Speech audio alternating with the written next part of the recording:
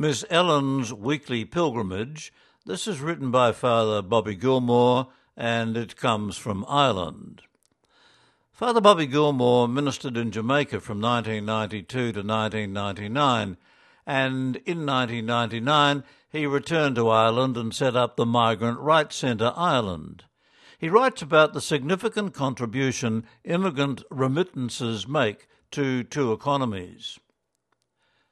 As I sat in the shade of the rectory veranda each Wednesday at about 11 o'clock, Miss Ellen would pass by, going in the direction of Lambs River. In Jamaica, Lambs River is a town. In most countries, it would be just a country village.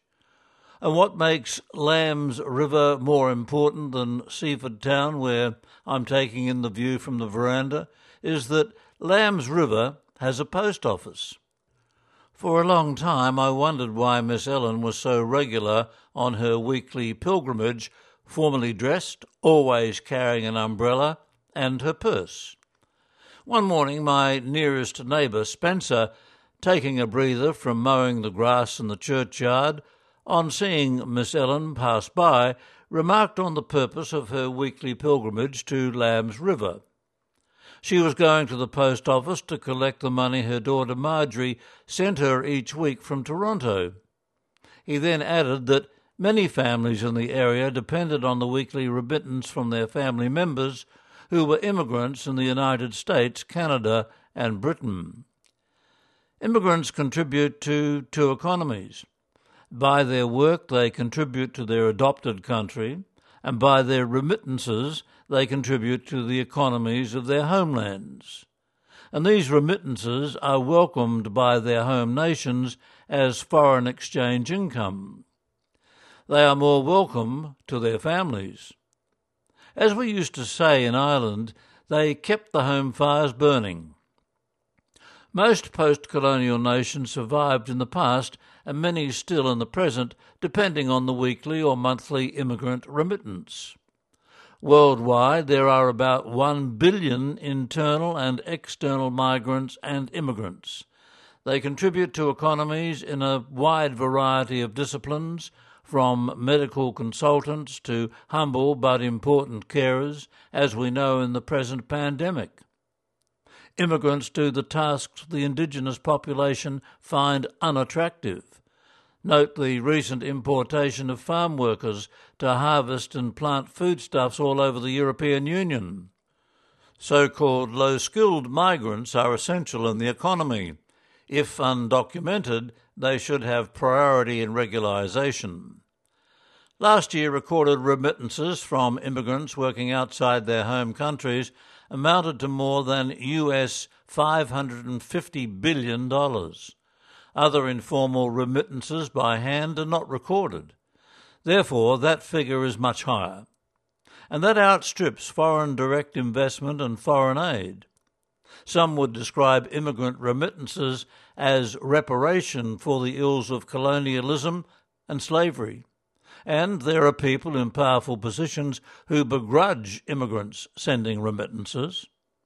However, these remittances are investments in family homes, education, daily needs, small businesses, general village development and employment.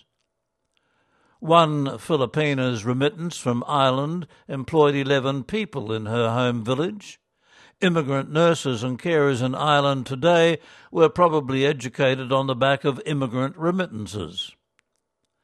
Immigrants live with a feeling of social and cultural debt to their people back home, often to their own personal impoverishment. There are also instances of remittances being misused and squandered by recipients, the money not being used for the purpose for which it was intended. Also, it should be remembered that the remitting agencies employ many people and make handsome dividends from the transactions. Remittance is big business. What is disturbing in the present pandemic is the way immigrants and migrants have been abandoned. The alarming images of people abandoned by governments closing borders, shock business closures and lockdowns.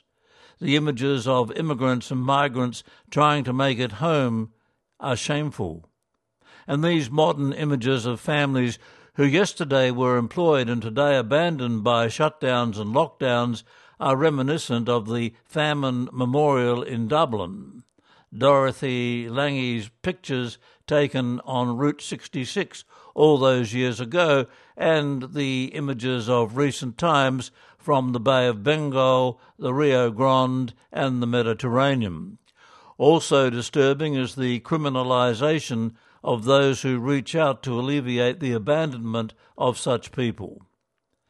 Now, as political leaders talk about reopening economies, employers are wondering where their workers can be sourced, having been dismissed a month ago.